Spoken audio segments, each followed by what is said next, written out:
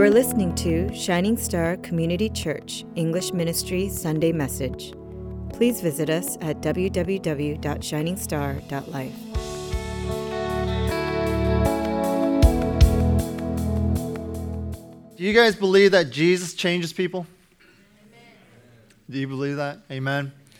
That he's changed hardened criminals into men of compassion who seek truth and justice, who do good?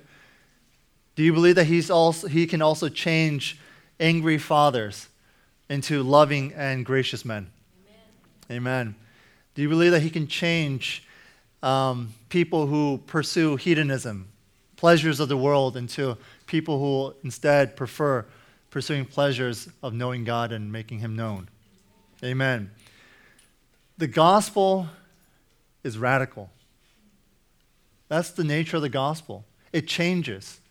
It changes everything.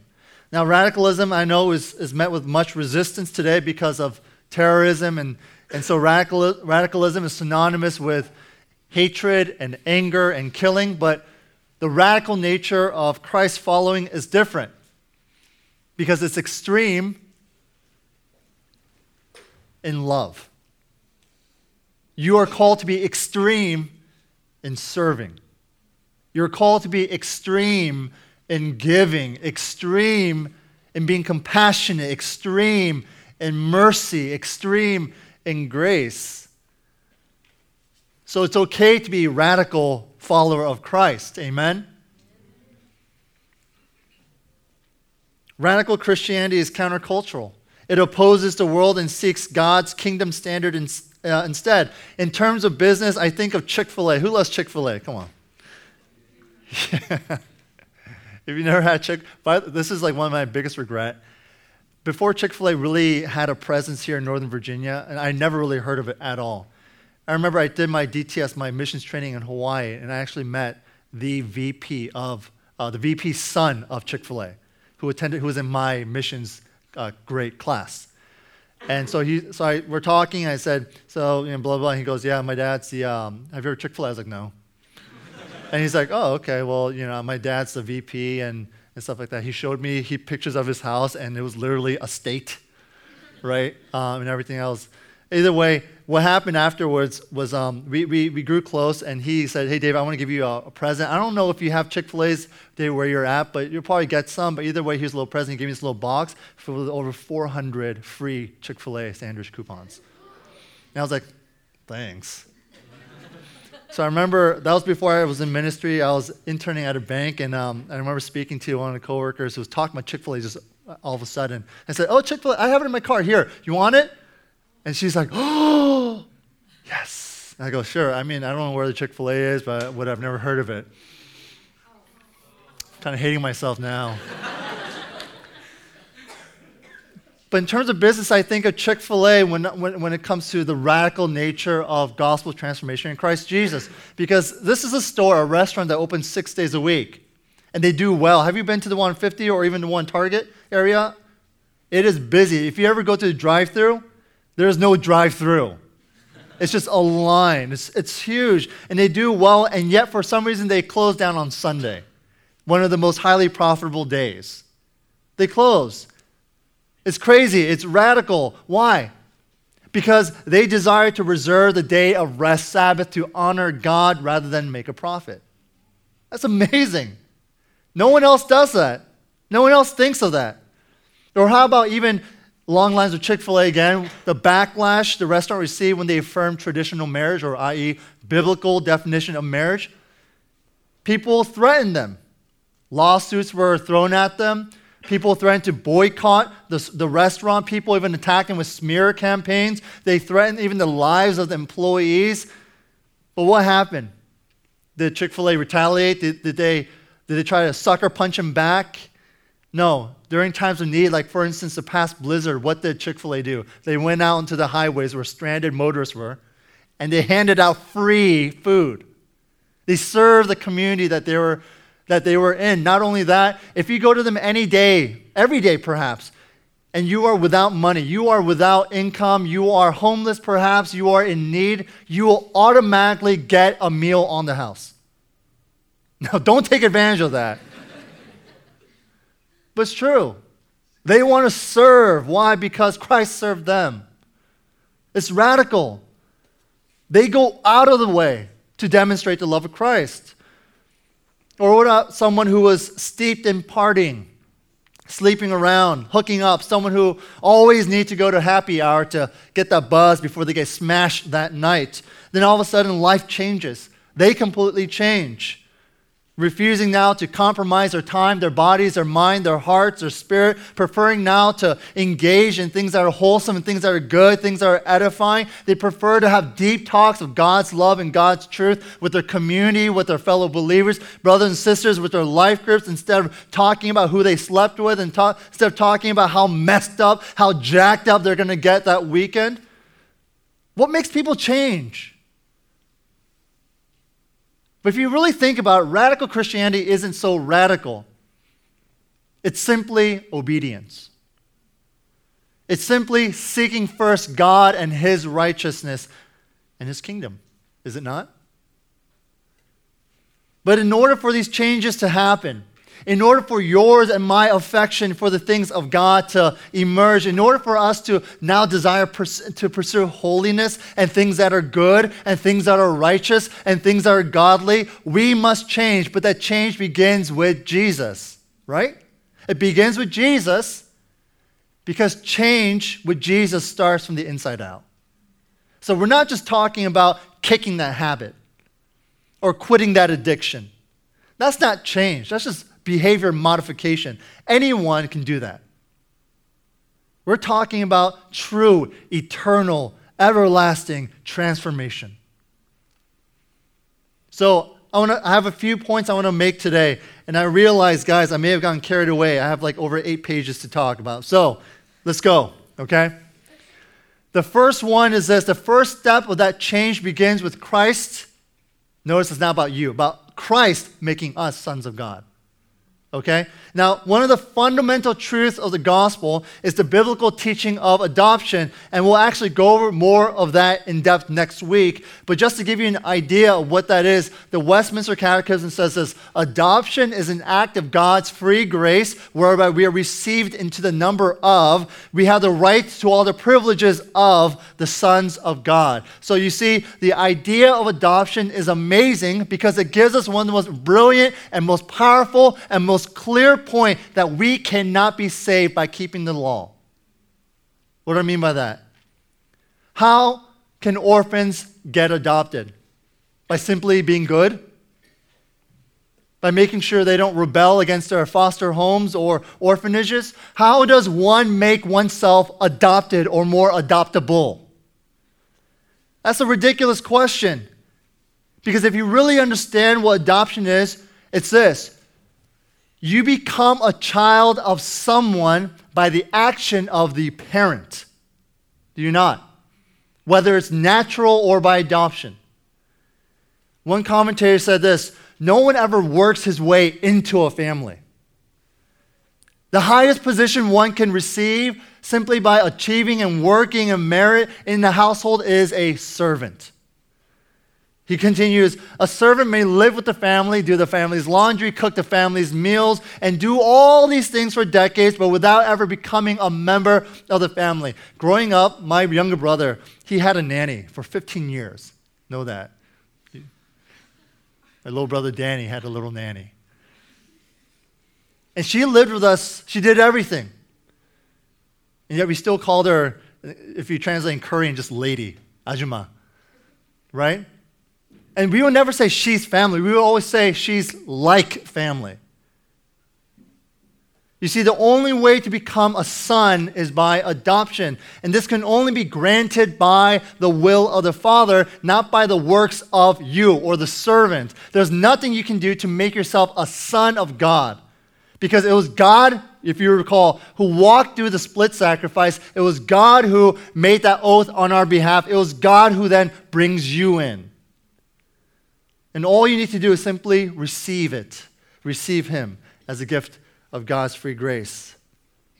You know, in preparation for the sermon, I remember just reading articles and articles of kind of adoption stories. And I would always scroll down to the bottom because, you know, reading the comments are always fun. But in this one case, man, it really made me kind of cringe because I read this one individual who the author was talking about how she adopted a paraplegic, mentally handicapped child. And the comment, this one woman who apparently has obviously no sense of self-awareness or filter, says, why would you ever adopt someone like that? Someone who you have to wash for the rest of your life or for the remainder of their life. Someone you have to take care of for the rest of your life. She won't be able to stand up. She won't be able to walk around. She can't help with errands. She can't do this. She can't even do the most basic things. She's not going to make your life easy. Really, Captain Obvious. Do you know how the author responded? She says, I guess you don't know what adoption is or what being a parent is then. And she says, I'm not adopting her because of what I can get from her. I'm adopting her because I want her, because I love her. Man, when I read that, her response, I started tearing up. God adopts you not because of what he can get from you, not because in any way that you are somehow qualified for his adoption. There's nothing that we can ever offer up to him. He adopts you simply because he wants you, simply because he loves you. Praise God, amen? In verses 26, 27, I paraphrase, by believing in Jesus, you become sons of God. Your faith, it demonstrates that you are baptized into him by the power of the Holy Spirit, and so you have been clothed with Christ's life or his righteousness. Jesus makes us into sons of God through Christ's effort, not ours. That's why, man, every single day you better praise God. Praise Jesus. Don't ever say, praise me, praise me. Praise Jesus. Through Christ's effort, not ours. Now, this is for the ladies in preparation for this week. Don't roll your eyes at the statement of sons of God. How many of you guys already did that? Huh? We might all ask, why not sons and daughters of God? Why not children of God, then rather sons of God? Let me ask you all, do you believe that the Bible is God's word? Amen? Then do you believe that what is written before us has a reason for saying what it does? Yes? Amen? Good. The Bible is not putting women down. Scriptures were written in a different time and place. Therefore, understanding the cultural context is important. Turn to your neighbor and say, context is important. Let me give you an example of cultural context. If you came up to me with a basketball in hand and say, PD, Pastor David, I'm going to break your ankles, I will know that you're talking about crossing me up where my weak sauce attempt at defense will result in me tripping over myself and ultimately falling down, resembling the look of my ankles breaking. But what if you were to travel back in time, maybe in the 1800s, with a basketball in hand, and you go to some random individual and say, sir, I'm going to break your ankles. You probably see them run in horror, or at least whip out the rifle, right? So let's talk about women during biblical times. They had nothing in that culture because they were nothing in that culture. No rights. They were virtually the possessions of their fathers or husbands. Now, that's not to say their fathers didn't love them. They certainly did. But either way, you probably did not want to be a daughter under those terms. But sons, on the other hand, were different. They were someone. They were somebody. They were the heirs of their father's wealth. The son acted with their father's authority. Sons were as great as the father's status in the community. Now, I remember many years ago, while I was a pastor, many years ago, I went to a Korean restaurant. And so when I got there, I realized the service was just horrible. Horrible. I'm not going to tell you which restaurant. They got a lot better, by the way. I don't think they were intentionally bad. I think they were short-staffed and they're just kind of maybe oblivious, unaware. Well, after telling myself, I'm never going to come back here again, a waitress pops her head out and says, oh, Pastor David. Now, she's from the Korean ministry side, and I've never seen her before. She clearly knows me. And I go, oh, and Corinne's like, hello, how are you? And then she quickly tells the staff, this is Pastor David. He's the son of Pastor Lim from Shining Star Community Church. Immediately, all the staff, they were like, oh, wow, he looks just like him. Another one said, no, he's more handsome. Another one said, no, he's much more handsome. No, I'm just kidding, right? But immediately their service shot up. I got a free dish too. That's called service. All because they knew who my father was. So, sons in that culture especially were equal to their father in many ways. They owned everything their father owned. So hear me out, people, okay? Especially to our ladies here. You want Christ to make you a son. Okay? You want Christ to make you a son, and that's exactly what he's done. So don't take offense at the masculine word for sons to refer to all Christians, both male and female. In fact, there's this new translation called the TNIV. Do not buy it. And it translates this part to, you are all children of God. And I think that was a mistake, and I think most would agree as well, because if you start changing and correcting all biblical language to be more PC or inclusive, then you will miss out on the radical and revolutionary nature of what the author is saying, namely Paul here. In ancient cultures, daughters, women, could not inherit property. Sons, they got it all. Sons were the legal heir. That's why the gospel tells us that we are sons of God in Christ, meaning we are heirs. Look, I'm married physically to my wife, Grace, but I'm also married spiritually to Jesus. And in the Bible, Jesus is considered the groom, making me and every other male who is a Christian a what? A bride. I'm a bride of Christ. Both men and women who are united to Christ in marriage are called the bride of Christ.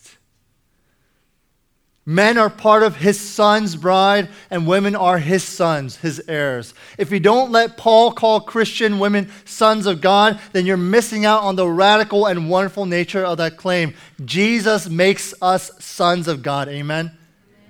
That means you get it all. That means you get it all. You know, my wife and her family, they lived all along the Bible Belt.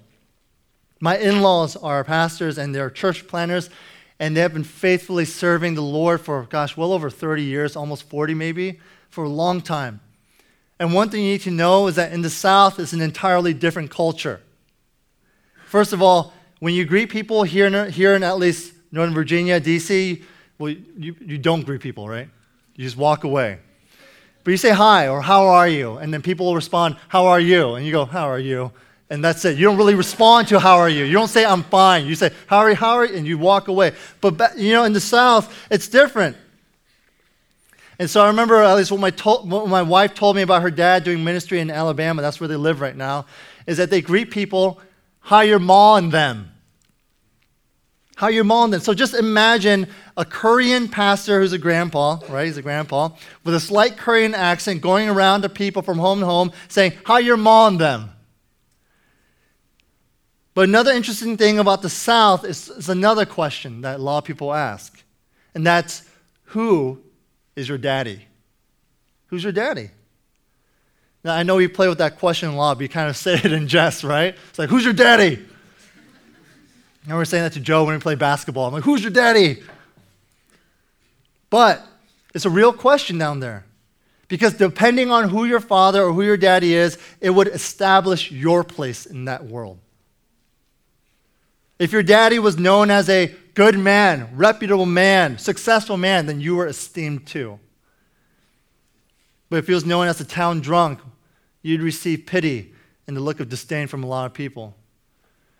So who we think we are is largely determined by the answer we give when asked, who's your daddy? And in the face of the world's accusations that are constantly trying to bring you down, to confuse your identity in an attempt to redefine you and say, this is what you need to be, this is what you ought to do, and the attempt that the world is trying to lead you astray, you just remember who your daddy is. He's God. He's the one who you can affectionately call Abba, Father, Daddy, Papa, because in Christ we are sons of God. You are not pointless. You are not purposeless, hopeless, unwanted, unloved, or to be pitied. In Christ, you're actually quite opposite. You are blessed. You are loved. You are known. So who's your daddy? Don't ever forget that. Another point is this. But sons of God is not all that he makes us. In Christ, not only are we sons of God, but in Christ we become one family. Turn to your neighbor and say, we're one family. You know, America has always been known as a melting pot, where people from all places in the world come together, different backgrounds, different culture, different tongues, different races. We come together, melted down into one people, one nation, a concept a particular presidential candidate seems to forget or ignore. Look, there are many things that can divide us, right? Political views, lifestyle differences. But Paul here, he's addressing an issue or several issues that dwarf those petty issues. He talks about ethnic differences, he talks about rank differences, and he talks about gender differences. Those are things that simply singing Kumbaya and hoping to hold each other's hand and forcing integration of these differences is not really going to fix anything. Jesus is the only one who can make us truly, authentically, genuinely one family. One family. Which is why when I traveled to South Africa and I was able to actually worship and go to a small little church hut, literally a hut, with 12 African men there who I've never met before. And I enter there and they looked at me seeing this weird guy come in and I go, hi, you guys having service? And they said, yes. Immediately we started worshiping. Immediately. It didn't matter where I was from. It didn't matter where they were from. It didn't matter that there was differences in language and thought and culture. No. It's not because I'm not racist. No, it has nothing to do with that. It has to do with the fact that he has Jesus and so do I. Period. He has Jesus and so do I. And so here are a few examples Paul gives to show that we are one family.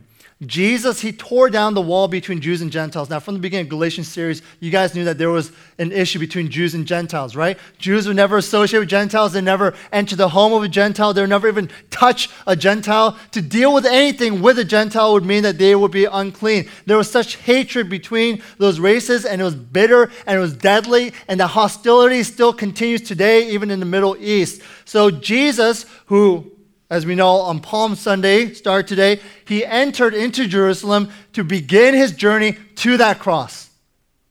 To that cross by taking the judgment that both sides deserved. To bring peace, bring reconciliation, not to one another, but to him. Jesus has left no reason whatsoever for this type of division to continue. So let me say this. If in any way you are racist or you've been bigoted or prejudiced or discriminated because someone's race, culture, background, you are wrong.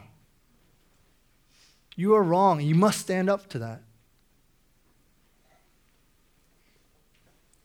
There's absolutely no rhyme or reason to blame and hate one another because of race or nationality in an attempt to justify yourself. This was especially relevant in the churches of Galatia since Jewish believers would not accept non-Jewish believers because that racism, that hatred, that division had been inbred for so long. But Christ, he has come to make us one. Black, white, Asian, people of all races and creed. He is the unifier, don't you see? Another thing is this, Jesus also made us one by bridging the gap between slaves and freemen. Now, when you read this verse that mentions slavery, I'm sure a lot of you guys thought, oh, not going to touch that with a 10-foot pole. People immediately pull back in horror thinking, does God condone slavery? In fact, this is an old argument that many who oppose Christianity simply love throwing at us. Much like the reason for sons of God rather than children of God, what is everything? Context. There may be the tendency to look at slavery as something that was done long ago, but we should all know that even today, there are over 27 million people who are enslaved today, whether it's through forced labor or whether it's through sex slavery and so on. Now, the Bible never outright condemns the practice of slavery. Instead, it gives instructions on how they should be treated. Now, you're thinking, that's even worse, Pastor David. So the Bible is condoning slavery then, is it not? Well, hear me out first. Slavery in biblical times was different than the slavery we're accustomed to reading about that was practiced just a few centuries ago, if not a few decades ago. In the Bible, people weren't enslaved because of their nationality or the color of their skin. Slavery in the Bible times was more about economics. It was more about the matter of social status than anything else. Have you guys ever heard this term indentured servitude? Right? It's kind of like that people would sell themselves as slaves when they cannot pay off their debt.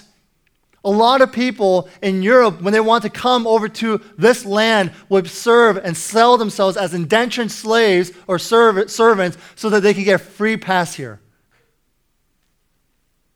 Even in the New Testament, sometimes doctors and lawyers and even politicians were slaves of someone else at one point or another because they had debt. Some people preferred lives as slaves because it would ensure that all their needs would be provided for. Slavery in America in the past few centuries was often based exclusively on skin color.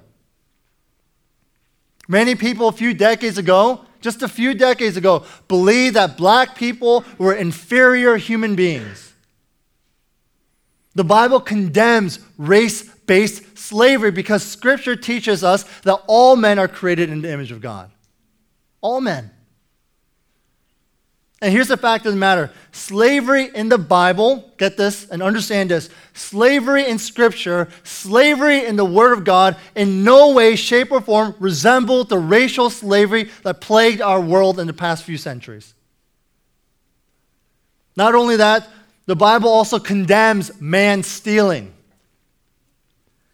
Exodus 21:16 says, anyone who kidnaps another and either sells him or still has him when he is caught must be put to death. Even in the New Testament, in 1 Timothy 1:8-10, among the list of ungodly and sinful people says, these are people who are considered ungodly and sinful: murderers, perjurers, liars, adulterers, and enslavers, or meaning slave traders.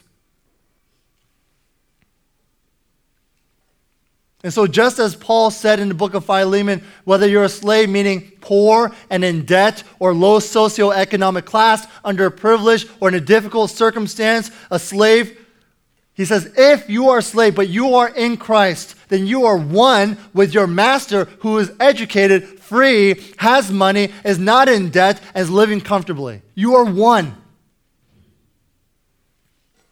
Jesus bridges the gap between the two. Jesus not only frees us from the rank or class difference, but he also frees us from slavery to sin and gives us new life. Therefore, we are one in Christ.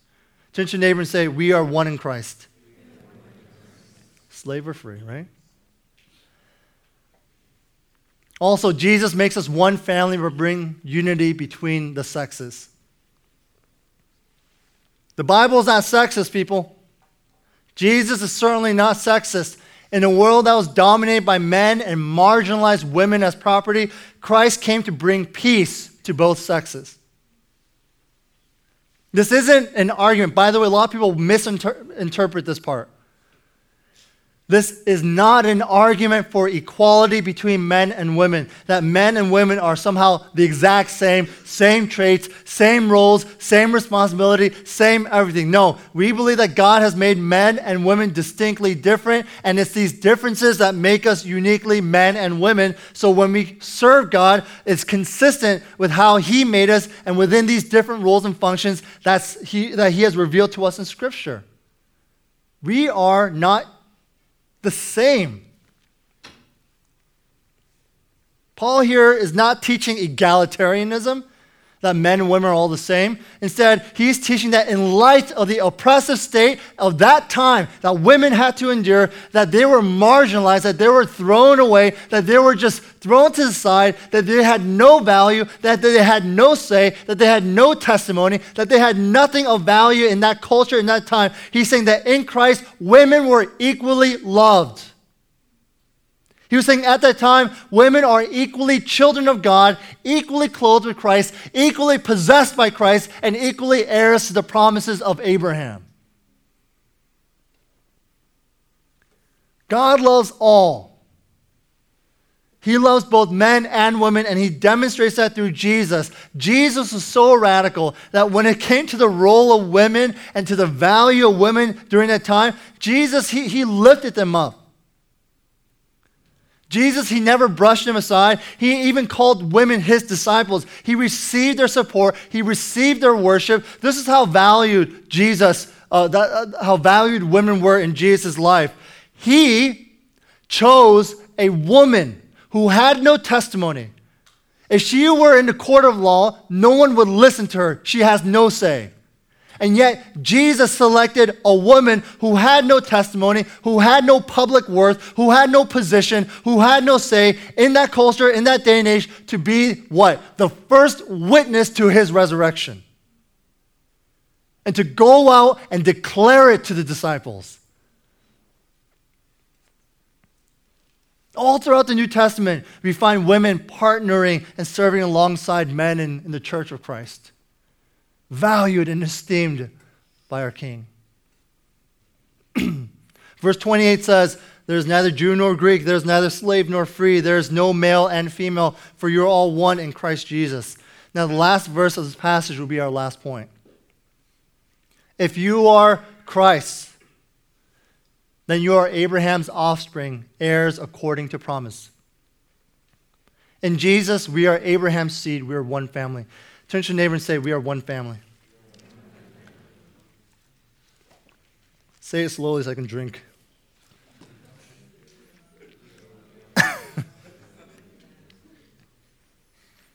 You see, I hope it becomes ever more evident to you all that the promise of God was through Abraham's singular seed, offspring, not offsprings. The blessing and promise of God that he made to Abraham 4,000 years ago, it doesn't really have much to do with Israel, really, but has everything to do with that one true seed, that one true heir, God's Son, Jesus Christ. That's the greatest blessing, amen? He is. And here's the beauty of it all. We can come to that inheritance by our connection to Jesus. Nothing else, no one else. So it doesn't matter if you're a Jew or a Gentile, male or female, black or white, if you're a slave or a freeman, rich or poor, educated or uneducated, orphan or you have parents. There's nothing about us that has anything to do with us being qualified to have God as our Father, except for the qualification Christ gives us as we trust in him and place our faith in his life, in his death, and his resurrection for our salvation. You and I cannot qualify ourselves to the Father. Christ qualifies us. It is by his effort, don't you see? And this is great news, people. If you belong to Jesus, then you belong to God, and you have all of who he is and all of what he gives. If you belong to Jesus, you will have glory, and you will be able to share in the eternal inheritance. Meaning what? This life is not it. It is not the end. Invest in Christ and his kingdom. Invest in God's plan and his purpose. Invest, and this is the best way in investing in God's kingdom. You want me to tell you what it is? Investing in people's lives. Investing in the lives of people who have one or two destinations, heaven or hell. Invest in their lives. Preach the gospel. Share the word of God. Lead them, disciple them, mentor them, pray for them.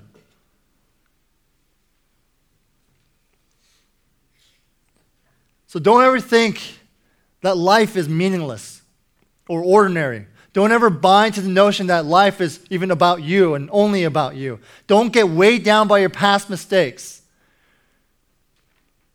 and the circumstances of your upbringing. Don't get bogged down by your current mistakes and future uncertainties. Don't use differences in race, culture, sex, language, or lack of commonality to limit you or anyone else from knowing Christ. Yeah, I gotta say, there's a life group. You'll probably figure it out in like a second. And the life group has more married people and has a particular guy who's not married and young in college. And I had a lunch with him, and I said, "How's that going?" And I was so encouraged by what he said. He said, "I'm learning a lot from them. I'm learning a lot from them." I want to encourage you, man, don't just go to people who look like you. Don't just reach out to people who are in your age. Like if we want this ministry, English ministry of Shining Star Community Church to thrive, to flourish, we got to make sure that we wave that banner of we are one family. One family. Not just college students, not just young professionals, not just married people, not just people with children, not just older people, no. One family. Do you want that? Because I'll tell you, God wants that. No matter where you came from, no matter how undeserving you might be, no matter how broken you are in Christ, you have a new Father. In Christ, you have a new life. In Christ, you have a new family. Jew or Gentile, slave or free, male or female, in Christ, we are all sons of God. Hallelujah. Amen. Let's go ahead and pray now. Now, today marks the day when Christ triumphantly entered into the city. Palms were waved, laid out before him. Hosanna, Hosanna, the one who saves. Hosanna, Hosanna, our salvation. Hosanna, Hosanna, the Messiah.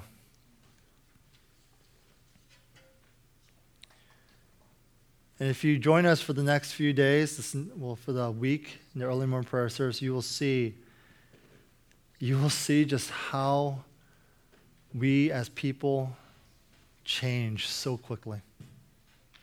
But you will also see the steadfastness, the constance, the consistency of God and His love for you.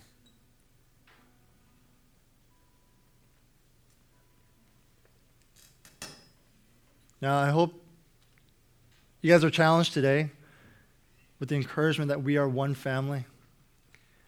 And if in any way you feel lost or lonely or abandoned, simply just confused in your life and where you're at,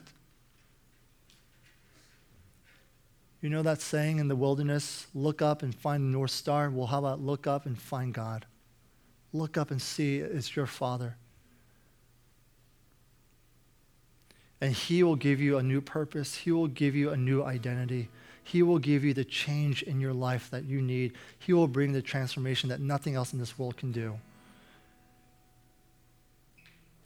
If you're starving for something, affection, for praise, for attention, for whatever it is, know that nothing else in this world, career, people, relationships, money, pleasures, none of that will ever satisfy. No, go to the one who can satisfy. Again, look up. It's the Father. But it all starts and has always started with Christ. Our Messiah, our Savior, our King, the Lord of Lords, the Alpha and the Omega, the Lion of Judah, the Lamb taken to slaughter, and today signifies that day when obediently, faithfully, He walked into the slaughterhouse for you and for me so that we can have the Father. So take this time, just a moment, pray your prayers. Repent so that you can get right with God.